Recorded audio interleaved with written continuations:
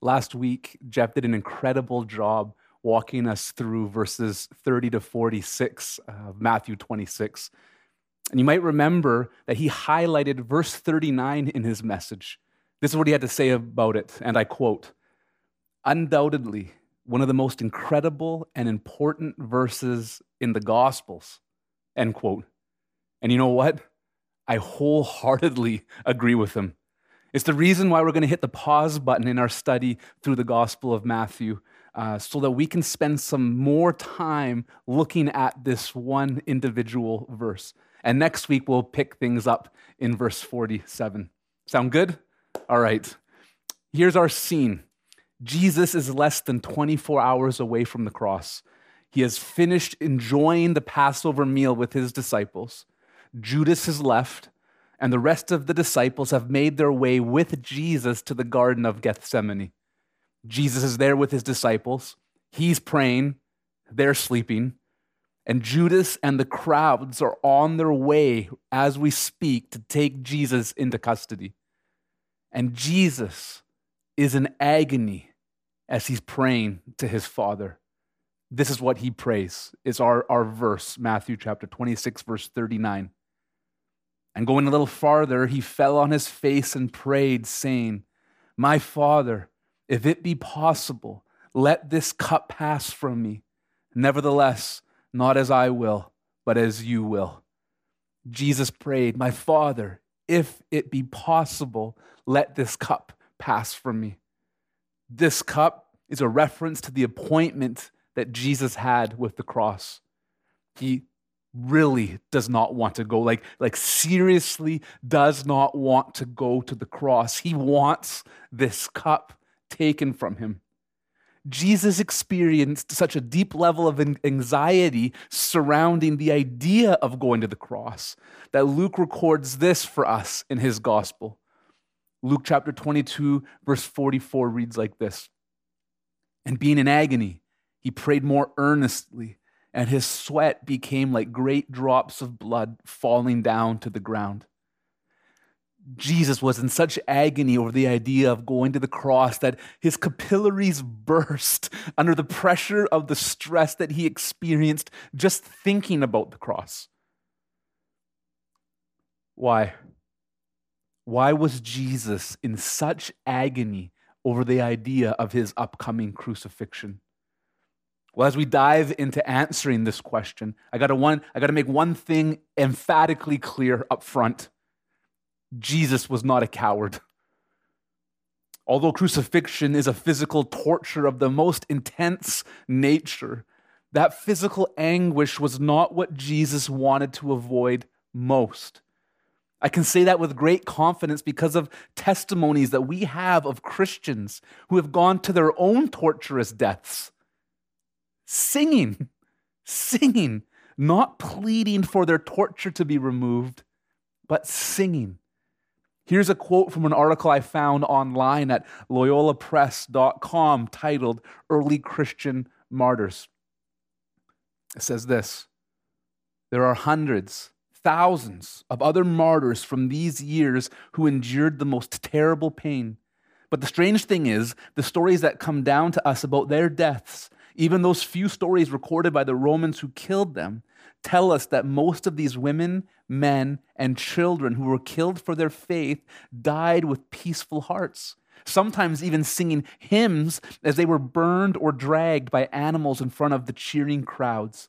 Their friendship with God was very, very deep." End quote. Christians singing as they're being tortured for their faith. Singing. And yet here in verse 39, we have Jesus pleading for his cross to be removed from him. Are there some Christians who are more courageous than Jesus? Jesus wanted to avoid the cross, but these others are like, bring it on. How do we make sense of that? What's really going on here? Why does Jesus want to avoid the cross so badly? Well, I have a personal story I'm going to share with you that I think might be helpful in shedding some light on what's going on here in the garden. It was back in 2007, and Jessica, who's my wife now, we'd been dating at that time for about 4 months when she went ahead and broke up with me. That just devastated me, floored me, like complete devastation. My pastor at the time, Pastor Terry, who some of you know, he came over to my place and I sat with him in his car and I just cried. I just cried my eyes out. After only a short amount of time getting to know Jess, my heart had grown so attached to her that it broke into pieces at the mere thought that I wouldn't get to experience her presence in my life anymore. I had known her for only 4 months, and that was the way I felt about our relationship being fractured. Now, did you know that God has a relationship that He cares deeply about, that He cherishes above everything else? See, God has revealed this relationship that He has. He's revealed it to us in the Scriptures. It's the relationship that He has in Himself. See, the Word of God is plain and clear about this mysterious fact. God is one and He is three, both at the same time without contradiction. It's God math. 1 + 1 + 1 equals 1. God the Father, God the Son, God the Holy Spirit. Only one God. Not morphing from one form to the other, all three at the same time as one God. Co-equal in power, co-equal in worth, co-equal in love, co-equal in everything that makes God God. John in his gospel records Jesus saying these words about his relationship with the Father. In John chapter 10, verse 30, Jesus says, I and the Father are one. God exists in a perfect unity in Himself, a perfect oneness, a perfect joy, a perfect love. Now take a moment right now, and I want you to think of the best feeling you've ever experienced in your entire life. The best. Got it? Now multiply that sensation by infinity. That's all God has ever experienced in the relationship that He has in Himself, in the relationship that exists between the Father and the Son and the Holy Spirit. Infinite joy, infinite peace, infinite love shared perfectly between the Father, the Son, and the Spirit. Now, this perfect oneness had been experienced for a very, very long time. Forget about the 4 months that I had known Jess before she broke up with me. It was an infinite amount of time. It was for eternity, which technically is even outside of time, because time only came into existence when God created the heavens and the earth. Now, Jesus mentions the time frame of this oneness that He has with the Father in His high priestly prayer found in John 17. In John 17, verse 5, Jesus prays this, and now, Father, glorify me in your own presence with the glory that I had with you before the world existed. Forever, eternity, before the world existed, before time even began. That's how long the Father, the Son, and the Holy Spirit had enjoyed infinite love, joy, and peace in the relationship inside the Godhead. And now, in the Garden of Gethsemane, Jesus looked ahead to the cross and saw that in a few short hours, the greatest love He had ever experienced was going to be interrupted for the very first time ever. I sat in Pastor Terry's car, agonizing over the idea that I wouldn't be with Jessica anymore. Jesus was lying on His face in the Garden of Gethsemane, agonizing over the idea that there would be an upcoming moment in time where He wouldn't be able to experience the oneness He had with the Father. Jesus didn't fear the physical agony of the cross primarily. I'm not saying it wasn't torture, it was. What I'm saying is that it wasn't the reason He was sweating drops of blood. Jesus' prayer in the garden flowed out of the love He experienced with the Father. And now the way that He had always experienced this relationship with the Father was threatened. That's why Jesus didn't want to go to the cross. Well, how does something like this happen? How did it ever get to this point? How does a rift come between the eternal Son and the eternal Father? Well, the answer is a weighty one because the answer is sin. God is holy, which means that he is separate from sin. Sin cannot dwell in his presence. Sin is what keeps humanity separate from a relationship with God. And sin came into the picture in Jesus' life for the very first time when he was on the cross. The Bible says that Jesus became sin. 2 Corinthians chapter 5, verse 21, the Apostle Paul writes this, "For our sake he made him, Jesus, to be sin, who knew no sin, so that in him we might become the righteousness of God." You see, Jesus didn't have any sin of his own. He was perfectly sinless his entire life. But on the cross, he took on sin. And when Jesus took our sin upon himself, he became separated from the Father because of our sin. While on the cross, Jesus cried out, my God, why have you forsaken me?" The answer to that question, the sin of the world was placed on Christ, and that is why he was forsaken by the Father. And while our sin was on the Son, the Father turned his back on him and crushed him for our sin. And for the very first time in all eternity, the perfect oneness that Jesus had experienced with the Father was severed. This is the cup Jesus references in his prayer in verse 39. Let this cup pass from me. Jesus is saying, Father, whatever you do, don't let me be separated from you. I love you too much. Let the cup of your wrath that is poured out on the sin of the world, let that cup pass from me.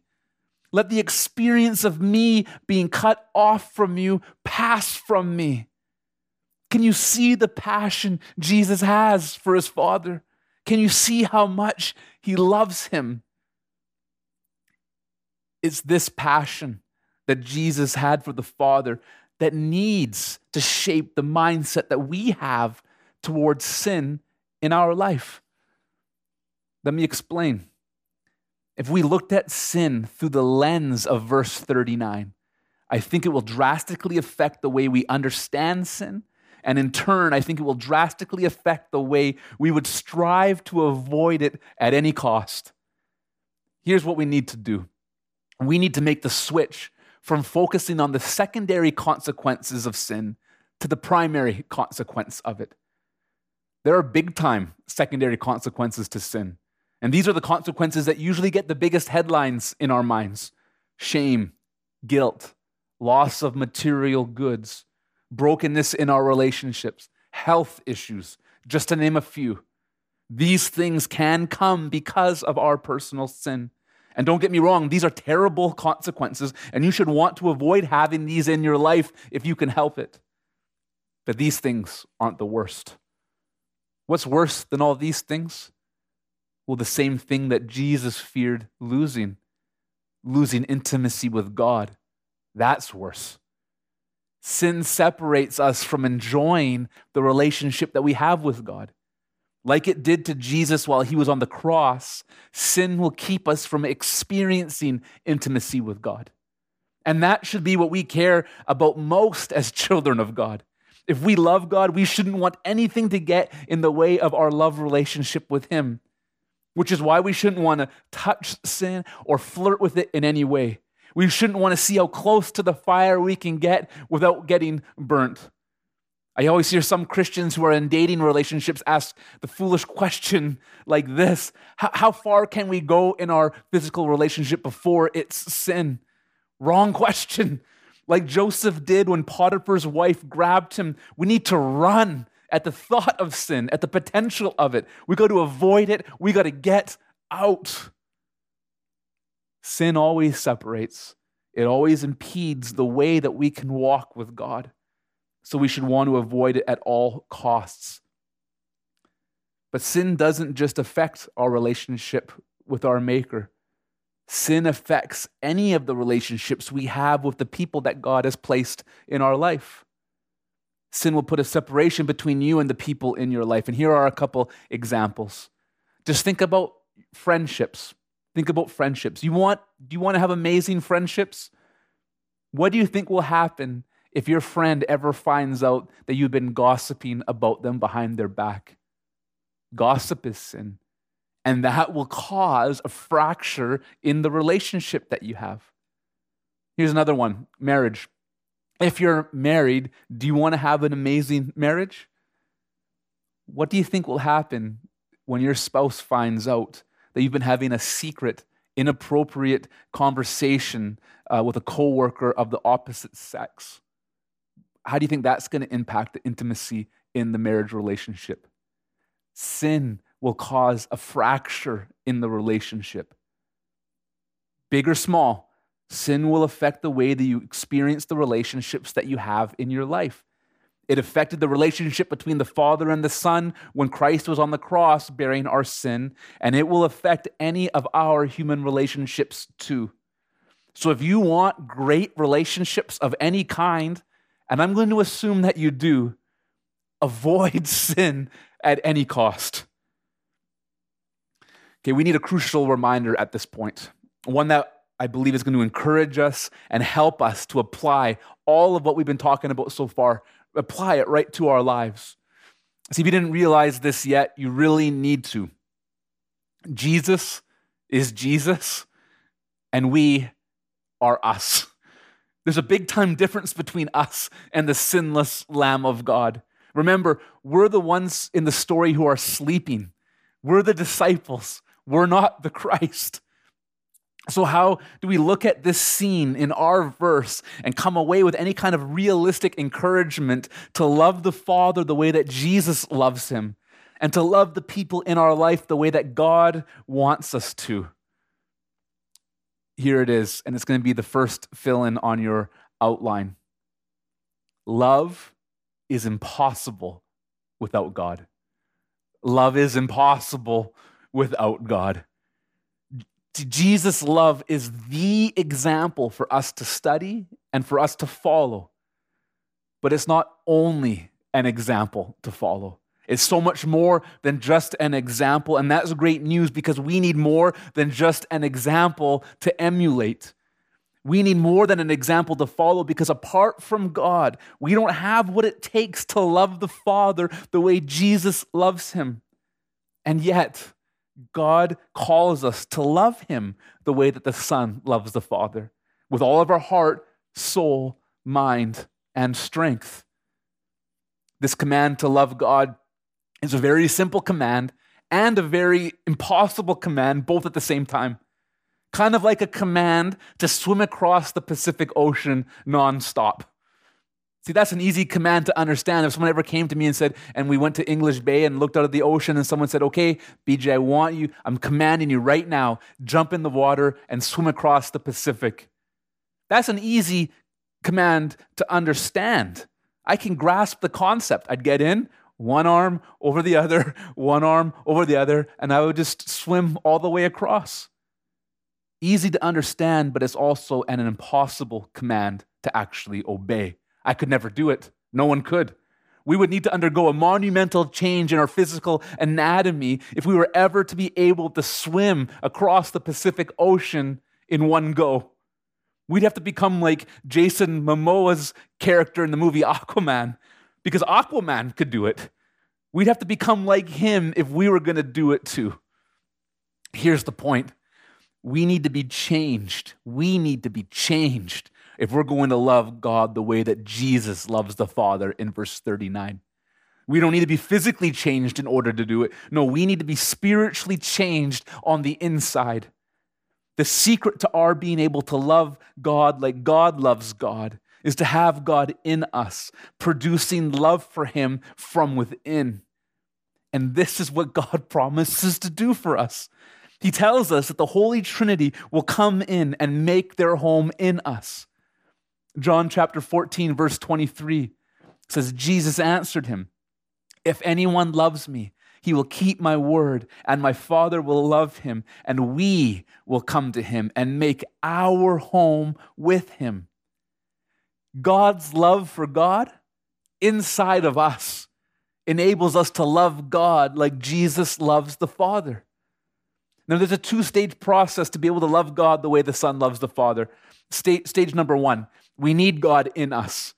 This is a one-time transaction. It's called becoming a Christian.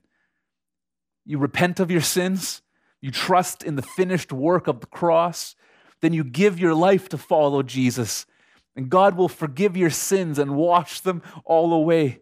And He will come to live inside of you by way of the Holy Spirit. This happens the instant a person becomes a Christian. The Holy Spirit fills our life. This is the first thing anyone needs to do if we want to love God and love people the way God is commanding us to. Stage two, this is a fancy theological term, it's called progressive sanctification. This is the ongoing process of becoming more and more like Jesus as He lives His life in us and through us by way of the Holy Spirit that He's given us. Let me give an illustration to show you what this progressive sanctification looks like. I want you to think of the love of God like a father giving his son his own shoes as a free gift. Once the son receives the shoes, they're his now. They're his. And he puts them on, and they're really big. They're really big. But even though the shoes are big, the shoes are his. Now, all the kid needs to do is just grow into the shoes.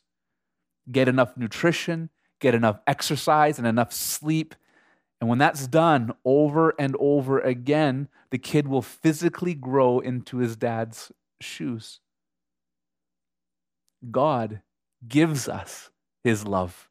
He gives us His huge, enormous love. It's too big for us, but He gives it to us. And we have it the moment that we believe in Him. It's ours. Now all we need to do is spend the rest of our lives growing up into it. Read the Word, pray, give, serve, sing, fast. Do these spiritual disciplines over and over and over again. And over time, we will spiritually grow up into this great love that God has fully given to us. And just by the way, we're going to spend an entire lifetime growing up into the love of God, never having fully reached it and are not fully arriving until we see Him face to face in heaven.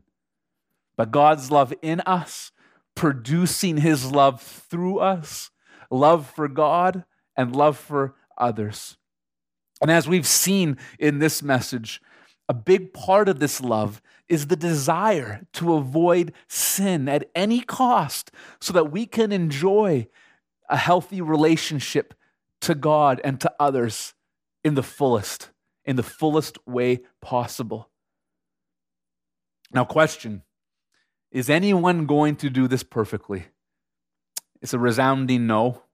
We're going to make mistakes as we give ourselves to living a life of love. We're going to sin even when we try avoiding sin. 1 John chapter 1, verse 8 reads like this. The Apostle John says, if we say we have no sin as a Christian, we deceive ourselves and the truth is not in us. So what do you and I need to remember when we're inevitably going to make mistakes? What do we need to remember the moment after we make our next mistake? What do you need to know that will help you keep you from falling into despair when you sin? I'm going to give you 4 quick hitting points that you and I really need to remember when we sin. Number 1, Christian, sin doesn't alter your position in Christ. Sin doesn't. This is going to be your next fill-in on your outline. But sin does not alter your position in Christ. Sin won't keep a Christian out of eternal life with God. Why not? Well, because Jesus paid for all of our sins on the cross. And when we believed the gospel for the first time, we were born again and we became children of God. And that standing as a child of God does not change the moment we make a mistake. If my daughter sinned against me, she wouldn't stop being my daughter. She will always be my kid. In the same way, we won't cease to be a child of God when we goof up. We won't stop being his kid. But as children, we do sacrifice intimacy with the Father when we choose to sin. It's just not going to affect our position in Christ.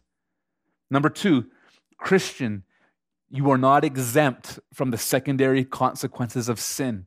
And we listed some of those earlier. We're not immune from sin's consequences. We're forgiven totally. And we're going to be in heaven forever.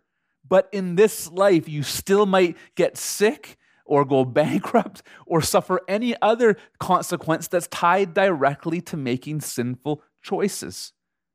We're not exempt. We don't get a force field around ourselves as Christians when we make mistakes. Number 3, Christian, when you sin, you need to remember this, please.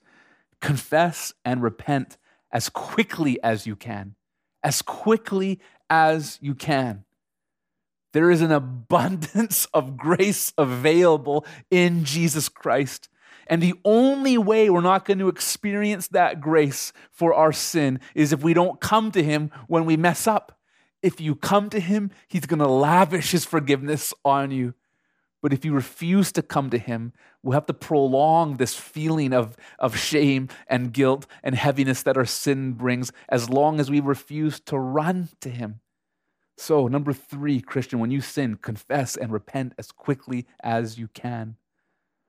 Number 4, Christian, make every effort to be reconciled to the one that you've sinned against. Go to anyone who you've sinned against or who has sinned against you and seek out forgiveness and or reconciliation. Christian, we forgive those who sin against us. Why? Well, because Jesus ended up leaving the Garden of Gethsemane and he made his way to the cross where he paid for our sins so that he could forgive us. If we have this forgiveness as a free gift from God, we must give that free gift away to others, whoever asks for it.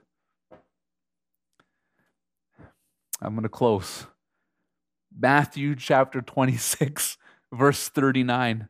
What a verse, huh? When we look at the scene that unfolds in the Garden of Gethsemane, we see a picture of what love really looks like when we understand the love that Jesus has for his Father.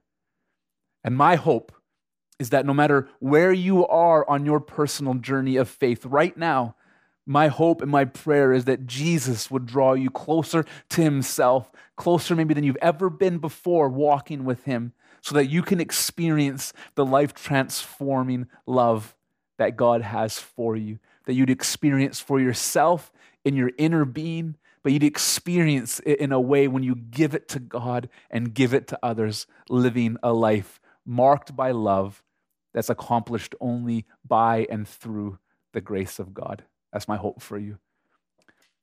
Can you bow your heads and pray with me? Father, I'm going to pray on behalf of my brothers and sisters watching, and even any guests or friends, anyone who doesn't know you yet, Lord, as we look at this scene and we picture it, we see you on your face, blood coming out of your pores as you're praying, anxious, agonizing over the cross because of the great love, the passion that you, Jesus, have for the Father. Lord, work that kind of supernatural, out of this world kind of love. Work that in our hearts. Fill us to overflowing with that kind of love. That kind of love changes everything. So, Lord, do whatever you need to do to produce that in us, to fill us. We come to you with all of our sins, Lord, and we throw them at the foot of the cross and say, Lord, here they are, the sum total of them. Forgive us all of them. Wash us clean and come and make your way into us. If you're watching this tonight and you're not a Christian yet, you're doing this for the very first time, I hope and pray. And Christian, if you already have the Lord, you already have the Holy Spirit, we keep coming to God again and again and again. As many times as we stray, as many times as we slip or fall in our journey, in our walk of faith, as many times as we sin, we come back to the throne of grace. Wash me again today, Jesus. Fill me fresh again. Change my heart, change my mind. Here I am, tainted and stained, and I'm yours. And Lord, work just a conviction in our heart that you will take us every single time. Fill us with this love. Mark your church with this love, God, and change the world because of this love. I pray all these things, Jesus, in your sweet and your powerful name. Amen. Hey, thanks for being with us for this study. Before you go, I want to invite you to our online services. They're updated every Monday afternoon, but you can stream them all week on Facebook, YouTube, and our website at mynewhope.ca/online. If you've never given your life to Jesus, then you need to go to mynewhope.ca/gospel right now. You'll find a short video where we share the best news you'll ever hear in your life. It's more important than whatever else you're doing, so go there right now. If God has blessed you through this message, we'd love to hear about it. Shoot us an email at info@mynewhope.ca and let us know how God has impacted your life through His Word.